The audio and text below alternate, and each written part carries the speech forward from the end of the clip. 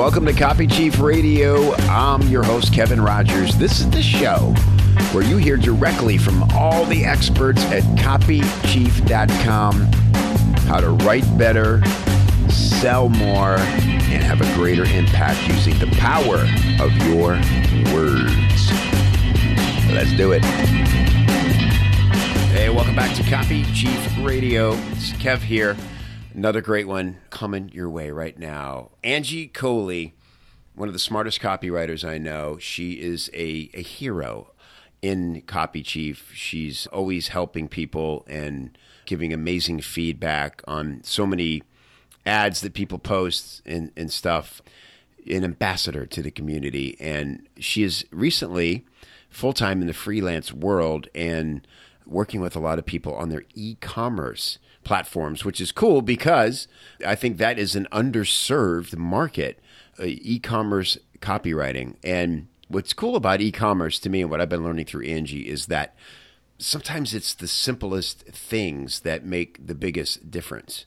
And so today we're going to talk about product descriptions and how important it is, all the little sort of subtle things that need to happen in a product description that move the needle in a huge way. So, Angie, Colee, thank you so much for being back on the show today.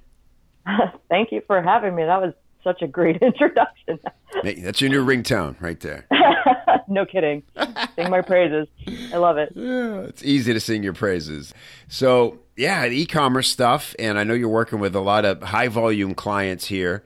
So let's talk about, and I love this topic. I told you, I think it's so cool. I like when we can drill down to something that is very often overlooked, right? Mm-hmm. Like a product description. I think of some of the great examples where you look at the copy of in the product descriptions, and that's part of the signature of the brand. Who am I thinking of? The mail order catalog. J. Peterman. Thank you, J. Peterman. Mm-hmm. And so that's sort of a prime example of a way to do it. But it feels to me, and tell me if I'm wrong, that so many people go, okay, we can't be as good as J. Peterman, so our product descriptions are going to be totally vanilla and ignorable. I don't think they necessarily are thinking that. Just that, there's so much other work to do to build the funnel, and so many technical things that I think, honestly, people just forget about it. And most of these products are coming from the manufacturer with some sort of description already. So to me, it just seems like people are taking the easiest road, I've got a product description. I don't really know what else to say about it, so I'm just going to put this up. I'll give you an example. I was looking recently for a webcam because the one built into my laptop kind of sucks. So I found this model that I really liked on Amazon, and just out of curiosity, I pulled the very first bullet and I popped it into a Google search just to see how many other people listed this thing the same way. So the first bullet reads, and pardon me if you fall asleep, we'll wake you up in a minute. Full HD 1080p video calling up to 1920 by 1080 pixels with the latest version of Skype for Windows. Like, snooze fest. But seriously, on the first page of Google search results, every single listing has that word for word. And we're talking Amazon, Logitech.com, Asus.com, eBay.com, whatever allstarid.com is, 9 to 5 Toys, Sears, big retailers all using the factory description. And it's no offense to you, Logitech, it's snoozeworthy and it sucks. Yeah. Great. Yeah, great example. Right. So that's how common it is. And like you said, it's an afterthought. It's like, well, doesn't matter. This is pure feature. People only need to know what it has, and this is not a selling point. Mm-hmm. But what does full HD 1080p even mean? I mean, that's kind of requiring someone to know what HD means, what 1080p means. And I mean, I know I live in Silicon Valley, the land of high tech, but I hear those figures tossed around all the time, and I'm not necessarily sure of what it means. But if you told me that means crystal clear picture, regardless of your connection, and it's compatible with the latest software, so you'll never have any downtime, then I'm like, okay, cool. I understand that. Why? Right. Why exactly. does that matter? And that's the golden rule of direct response is that we always attach the benefit to the feature like you just did so brilliantly there. That's a great example. All right, so obviously we know why they're important, but how much can that move the needle, do you think, for sales? I was looking into this recently, and if you know Crazy Egg, they're kind of crazy about statistics and testing. They ran a test once on some of their ebooks, which is super competitive market. And they found that an optimized product description where they really went into the benefits and drilled down to what the end user was looking for, that for every dollar in sales, they earned an extra 78 cents. And I mean, that's just one piece of their funnel. If everything else is optimized, then, I mean, wow, just changing a product description almost doubles what you're bringing in. Incredible. Wow. Very cool. All right. So what is the danger in using factory copy, even though it's the easiest thing to do? Well, I think it's really twofold because, like I mentioned with Logitech, it's everybody has the exact same description. So who gets to the top in Google rankings, right? And Google is not generally a fan of duplicate content. So you could actually wind up getting dinged. And if you don't have the traffic of Sears and Amazon, then, you're just never going to be seen if you're keeping those factory details. And then, the other factor is that when everything else is the same, what do people shop on? Price. I mean, they're automatically going to default to price. So right. You're in a downward spiral, a losing battle, because you can't compete on volume the way these big retailers can. Not if you're the little guy. Yeah, good point. So you're sounding just like other people. You're not going out of your way to make what you're offering feel more special, and you can't nearly compete on price with their volume. So why in the world would somebody be compelled to buy from you instead? Exactly. Very good. Yeah, huge point. All right, so how about being too broad with your benefits? How does that backfire? Well, I mean, we always talk about features and benefits, and an easy way to think of that is if a feature is a what, like the full 1080p, then a benefit is a why. Why is that important? But there's a danger zone when you're talking about benefits because you could inadvertently wind up making a claim. And a claim is a promise, basically. You're promising someone a result. And if you're going to promise someone a result, you better be, 100% sure that that is going to be the case every single time. Otherwise, you're going to have some angry customers. And I've seen people throw out claims without really understanding that it's literally a legal challenge in the making. Like this supplement has been shown to cure cancer, or right. Like this program, you'll lose 10 pounds guaranteed. Well, you're talking to so many different people. You have no way of knowing whether this is true in 100% of the cases, and you're really putting yourself in a danger zone. Yeah. Can you give us an example? I'll put you on the spot here of a bullet that gets across a juicy benefit, but stops just short of making a claim they can't back up. Well, it's in rephrasing the way that you highlight something. If it's a very specific, spectacular result that you really want to highlight, that's where a disclaimer comes in handy. And you call attention to the fact that this is possible in certain cases, but it's not going to happen for everybody. And that's why you see disclaimers of that nature, that like you can achieve extraordinary results if you're willing to put in the time and the effort and you have all these things working for you. But in the majority of cases, it's not going to be that way. And you can also rephrase something to take out the direct promise aspect of it. You can say things like, this can help you achieve a certain goal, as opposed to saying this will help you achieve a certain goal. That takes out the promise language, which is will, shall, definitely, anything that you are expressing some sort of certainty that this is going to happen. If you take that language out, you're usually protecting yourself. Yeah, great point. And so important for a copywriter to understand those guidelines so that it's obviously on the product owner to run everything through legal, but it's an experienced copywriter who makes legal's job a little easier. It's certainly in this, no quicker. You say, yeah, well we got to get sales. Yeah, up until the point where you get the attention of one of these alphabet agencies, and no amount of sales can compare to the nightmare of even just an investigation, right? Can shut down your business. An inquiry there's no way to fight those agencies and win at the end of the day. There just isn't. Mm-hmm. And so having a copywriter who isn't out to push the envelope, but is more focused on how do I color between the lines, like accept these parameters and still make it very compelling, is huge. And I know that's something you do for your clients. What about the ideal length for product copy? I mean, again, this is where you can go, oh, there's just product descriptions. They sort of need to be skimmable, right? Yeah. No matter how interested you are in a topic, this isn't a novel and people aren't just going to be, glued to every word that you write. It's a sad fact of copywriting. You've got to make it really, really interesting. Otherwise, they're not going to read it. And that includes structuring everything so that anybody that is skimming, that they're in a rush, that you hit the main points that they're going to be interested in so that they know they're in the right place and they can just click by.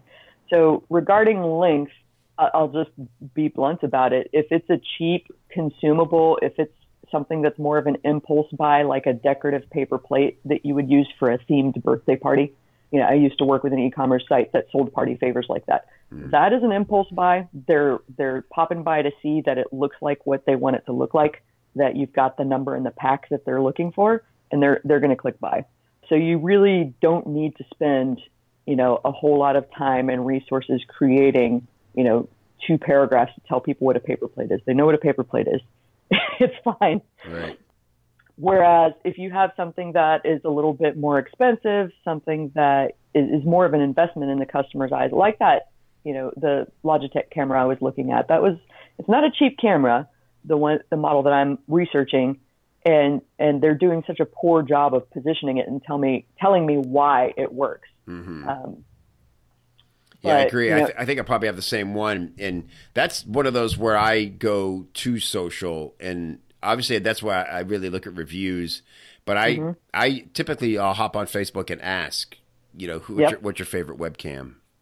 Mm-hmm. And look for a pattern there, right? So I guess that factors in. But again, like you're right. If people hadn't told me, there's no reason this camera would have stood out among the others in the list on Amazon. Exactly. I mean, I probably will either wind up asking people for recommendations directly or just finding something that winds up being in the, the price range that I'm looking for that has the basic features. Yeah, it's one of those things where, and you kind of go, well, I want to start out slow and inexpensively because I'm going to learn probably from my first camera what I like and don't like. Like one thing I don't like that this camera has is autofocus.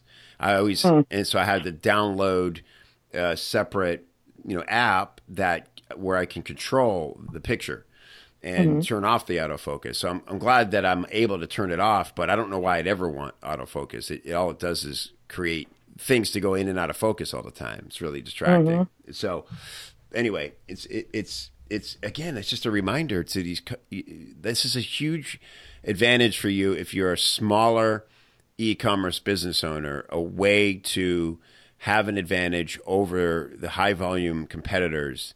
Talked about the Google rankings. We talked about giving people a reason to want to buy from you because you're doing a better job of making the product feel unique and sexy.